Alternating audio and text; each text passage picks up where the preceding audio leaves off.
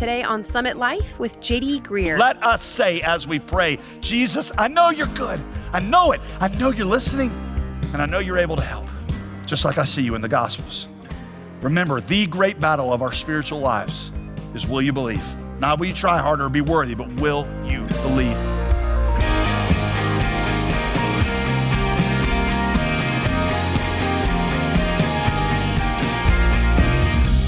Welcome back to Summit Life with JD Greear. As always, I'm your host, Molly Vidovich. So, what do you do when it feels like God isn't hearing your prayers? In the second part of this message that we began yesterday, Pastor JD shows us that the answer isn't to give up.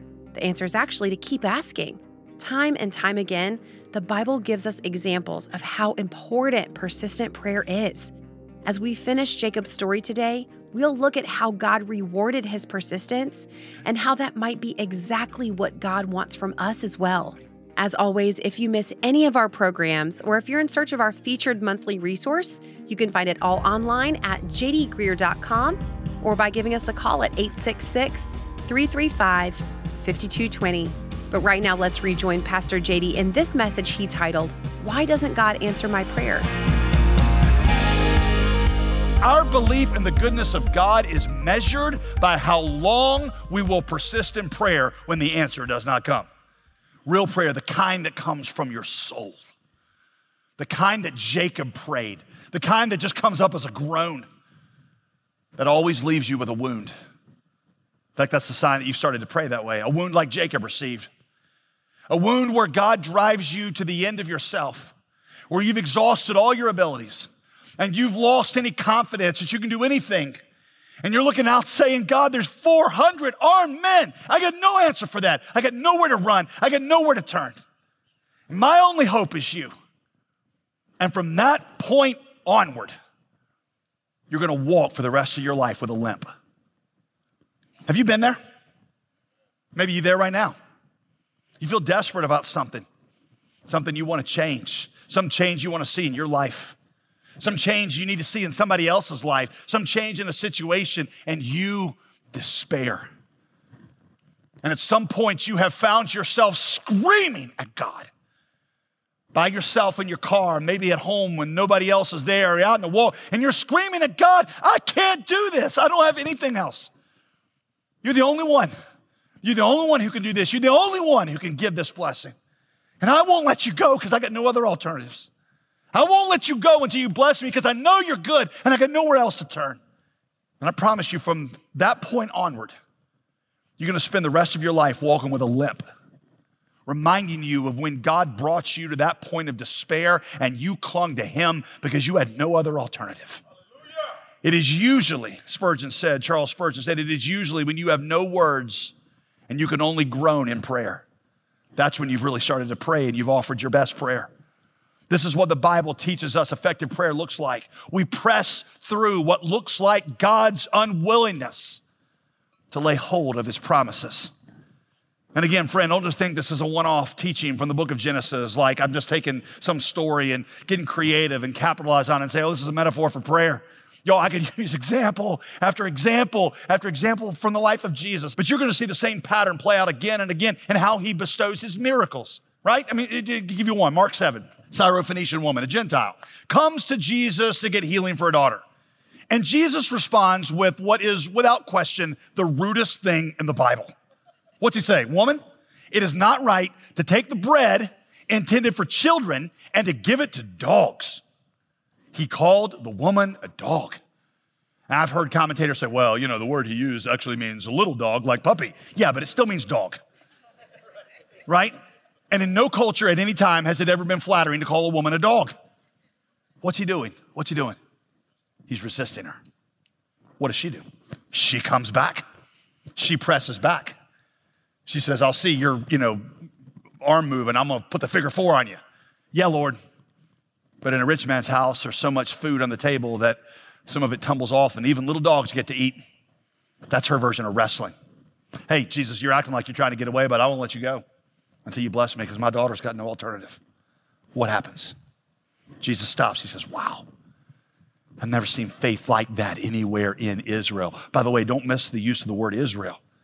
That was the kind of faith Israel showed. And he's looking at this group of people saying, all these people that are essentially in church, he says, none of y'all pray that way. I haven't seen faith like that, but this woman knows that what looks like resistance is not actually resistance. And he gives her the blessing. Think of it like this. Instead of doing what Jesus originally said he would do, Jesus did what the woman believed he could and would do. Jim Cymbala, who's pastor of the Brooklyn Tabernacle, wrote maybe one of the best books on prayer I've ever read called Fresh Wind, Fresh Fire. He said, the great battle of our spiritual lives is, will you believe? It's not, will you try harder? It's not, can you make yourself worthy? It is squarely a matter of believing that God will do what only God can do. And then you pray and you pray and you wrestle and don't give up until God gives the blessing. I know I'm talking to a lot of people this weekend who are waiting on God to answer some prayer. And you're sitting here thinking, I don't know why. It seems like a good thing. I don't feel like I'm asking selfishly, why hasn't God answered my prayer? It's a fair question. And for some of you, it's led you to doubt, quite honestly, God's goodness, or to wonder if he even exists. So I want to end this message by giving you 4 reasons, gleaned from this story, for why God may not be answering your prayer, or why at least you feel like he's not answering your prayer. I want you to consider these, okay? They won't all apply to you, but maybe 1 or 2 of them will. Number one reason you may not sense him answering your prayer like you think he should be answering it. Number 1, maybe you're not yet pursuing his will. Hear me out. It is significant that this wrestling match does not happen until Jacob had stopped his life of swindling and was on his way back to the promised land, right? God will not pour blessing into your life when you are living in open rebellion to him. How do I know that? Because the psalmist says very plainly, if I regard iniquity in my heart, the Lord will not hear me. Peter says to husbands that if you husbands are mistreating your wives, if you're not respecting them, if you're not honoring them, if you're not putting their needs and wants before your own, then your prayers, 1 Peter 3:7, are going to be hindered. And for some of you men, that's why God has not answered a prayer since you got married. All the wives are like, that's right, amen, okay? Multiple other places where Jesus says open sin cuts us off from the blessing of God. Listen, if you have not surrendered yourself to the lordship of Jesus this morning, God puts himself under no obligation to hear your prayers. You're not his child. And so none of the promises of prayer are yours. I don't say that to be mean. In fact, the opposite of mean. You can become God's child right now, today, just by repenting of your sin and receiving his free offer to forgive and save you. He offers that to you. But see, the point is, until you do that, none of these promises of prayer are yours. Now, maybe you've done that. You're like, well, I'm a Christian. I've received Christ. But maybe still, right now this weekend, you're living with some kind of unconfessed, willful sin. Again, if I regard iniquity in my heart, in other words, if there's something that God has told me I shouldn't be doing, but I'm kind of doing it anyway, thinking it won't be that big of a deal, the Lord will not hear me. Your sin has placed a block between you and God that Scripture says may keep your prayer from being answered. Is that true in your life this morning? Is the Holy Spirit putting his finger on something in your life right now? If so, then you need to stop praying and start repenting. Now, I want to give one caveat here, because specifically, in the case of children who have walked away from God, many parents assume that it's some sin in their lives that made their child wander. I talk to parents like this all the time. The author of Prayers for Prodigals says this. He said, when we parents are not getting an answer to our prayers to bring our prodigal children back, we look for somebody to blame, right? A lot of times we'll turn to somebody else. It's this person's fault, these friends' fault. It's this. He said, but we don't look very far. More than one parent of a prodigal son or daughter has found themselves looking in the mirror and asking, is God punishing me through my child for something I did in the past? The author says emphatically, no. We know that because Ezekiel 18 says clearly that in the new covenant, God will not punish the children for the sins of the father. The author says a better explanation for what's happening would be more John 9, when the disciples encounter a man who's been born blind from birth, and they ask Jesus if he's blind because of his sin or his parents' sin. And Jesus says very simply, verse 3, neither this man nor his parents sin. This came about so that God's works might be displayed in him. In other words, this happened not because God is punishing somebody for some sin, but he's created a situation where he gets to show off his power and grace. So in other words, parents, hear me. It's not your fault. The father in Jesus' story of the prodigal son had not done anything wrong per se. There is nothing in Jesus' story that indicates that this young prodigal son left because of failures in the father or deficiencies in his parenting. You can't blame yourself. They get to make their own decisions. God created, after all, he created only two humans directly, Adam and Eve, and both of them rebelled. And it's not because God was a deficient father. They're not being punished for your failures. God has just created a situation where you got to press into his grace. He's created a situation where you got nothing left to do except grab hold of God and say, I can't let you go until you bless me. The wrong thing to do in the situation of a prodigal is to blame yourself. The right thing to do is pray that God's great works would be displayed in him or her. But to return to the main point, if you're not experiencing an answer to prayer, you should at least ask, am I pursuing God's will in all the ways that I know how? Right now, this morning, are you doing everything you know God's told you to do? Any past sins, Jesus' blood is covered, so he's not paying you back for those. But right now, are you following his will? And once you're satisfied that you are, well, then you can proceed to number two. Number two, maybe he has a better plan. Maybe he's got a better plan. We have to at least acknowledge that with our limited knowledge, we can't know everything. And sometimes God overrules us in love, right? I mean, every parent understands this. Sometimes I overrule my kids' request of me, not despite my lack of love for them, but because of my love for them, right? I mean, right now, I got to get something for my 16-year-old to drive. Naturally, she wants a self-driving Tesla.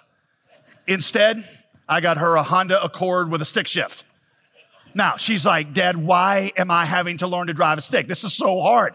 And I say, I know. But A, I think this is actually a valuable skill for you to have. B, this will help remove the temptation to have the phone in your hand when you drive. I'm giving her something different because I have a better plan and I think my plan is better. Now, I'm not saying that I'm infinitely wise. Maybe time will tell my decision wasn't the right one. But I can tell you the wisdom of our Heavenly Father is always better. So Jesus teaches us to begin every single prayer we pray by saying, your will be done on earth as it is in heaven. No less than the Apostle Paul was told by God in answer to a persistent prayer. God says to Paul, hey, Paul, stop praying that.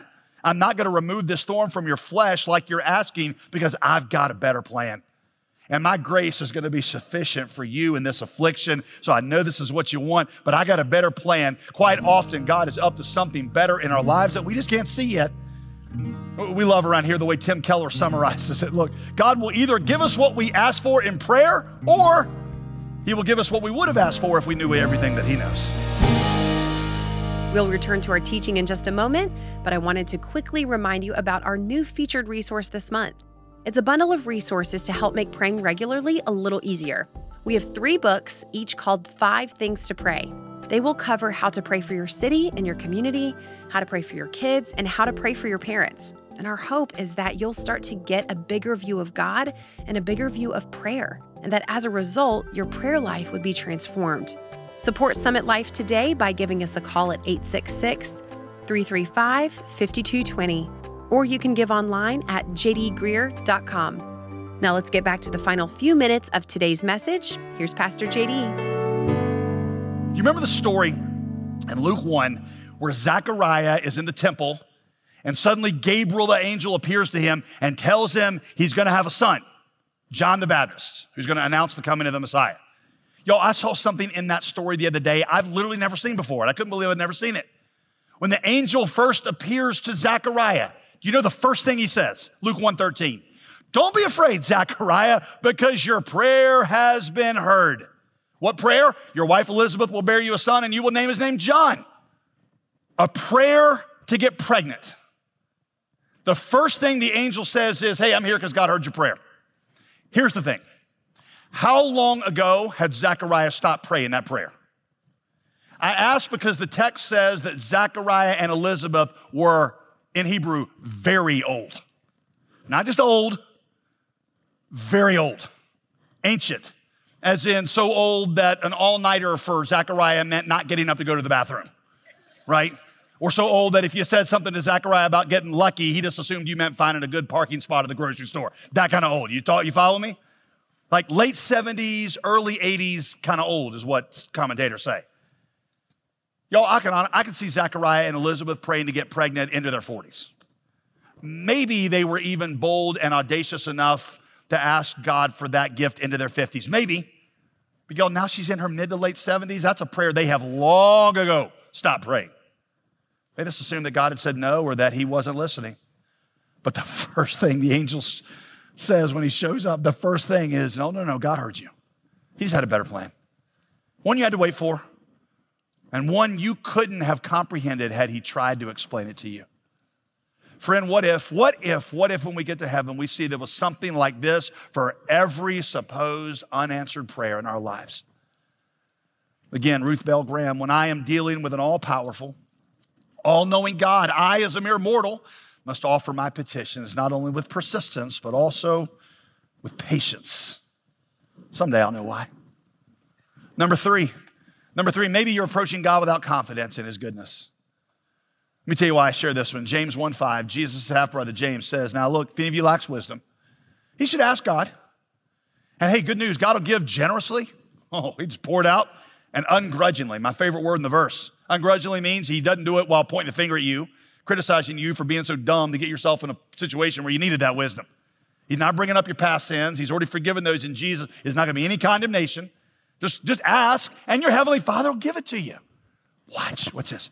But let him ask in faith, without doubting. For the doubter is like the surging sea driven and tossed by the wind. That person should not expect to receive anything from the Lord, being double-minded and unstable in all his ways. In other words, you come to God, you need wisdom. You got to believe that he's good and that he will provide it. You have to be certain of his goodness and his willingness. This is not name it, claim it theology, y'all. Name it, claim it theology is when you believe you know better than God what you need, and he's obligated to give it to you.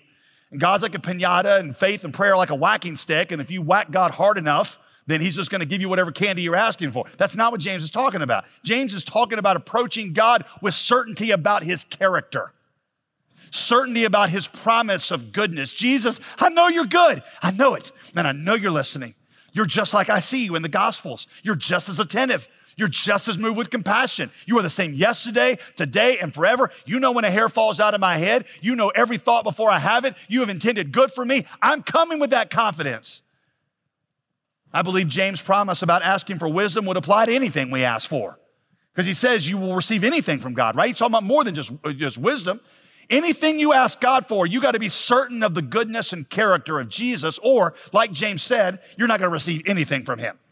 You won't receive, that person should not expect to receive anything from the Lord. So let us say as we pray, Jesus, I know you're good. I know it. I know you're listening, and I know you're able to help, just like I see you in the Gospels. Remember, the great battle of our spiritual lives is, will you believe? Not will you try harder or be worthy, but will you believe? Which leads me to the last one, number 4. Maybe you've not yet prayed long enough. Maybe you've not yet prayed long enough. Maybe there's a little bit more of the night of wrestling ahead. Don't give up, friend. Don't give up. Hold on to that heavenly man. Hold on and say with Jacob, I am not going to let you go because I got no other alternatives, and I can't let you go until you bless me. Remember Martin Luther's definition of effective prayer, catching Christ in his words and then wrestling with him until he fulfills it. Hold on to God. Hold on to him. Cling to him in desperation through the darkest hour of the night, saying, God, why aren't you doing this yet? God, you promised, Lord, you promised good to me.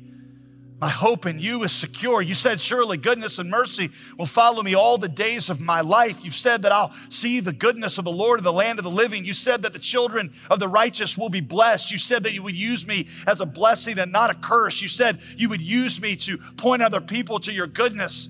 God, I'm believing what you said. God, I'm not letting you go because you're the only one who can fulfill this. Listen to me, friend. Listen, God feeling distant from you is just an illusion. It's just an illusion. He is testing your faith in his goodness. He's seen if you're going to give up on him. He's seen if you're going to turn away from him to something else, or maybe just conclude he doesn't exist. And he's giving you a wound. He's giving you a wound at the place of your brazen, foolish self-confidence. That, be honest, that foolish self-confidence, that independent streak is what caused you to wander into a life of grasping and deceiving. And through this time of waiting on him in desperation, he's going to create in you a limp. A limp where you learn to lean on his strength and not yours anymore. And for the rest of your life, I promise you, you're going to look back and say, that's the most blessed wound that I've ever received. Before God uses a man greatly, you'll always hurt him very deeply, because he's got to create that wound where you lean on him and you teach other people that salvation is not found in my goodness, my abilities. It's not found in my parenting. It's not found in my persuasion. No, my hope is in his goodness, and my limp is going to show you that. Let me tell you about my place of brokenness. Let me tell you what God did in it. So see, press on, my friends, press on, because some answers are only given after a night of painful wrestling. Don't give up. Don't give up. After all, you're praying to the God who went through the darkness of Gethsemane and through the torture of Golgotha for you. I can assure you he's listening. If he didn't turn his back on you when sin was crushing the life out of him, he's not going to close his ear to you now that you are his child. You feel like he doesn't care about your broken marriage? You feel like he doesn't care about your unsaved husband? You feel like he doesn't care about your wayward child? He doesn't care about your lost friends or your broken body? He cares. The distance is just an illusion. Keep praying. Keep praying. And if you push with persistence and you get past the resistance, what you'll find is not indifference. What you'll find is intimacy. So the 19th century evangelist and orphanage founder, George Mueller.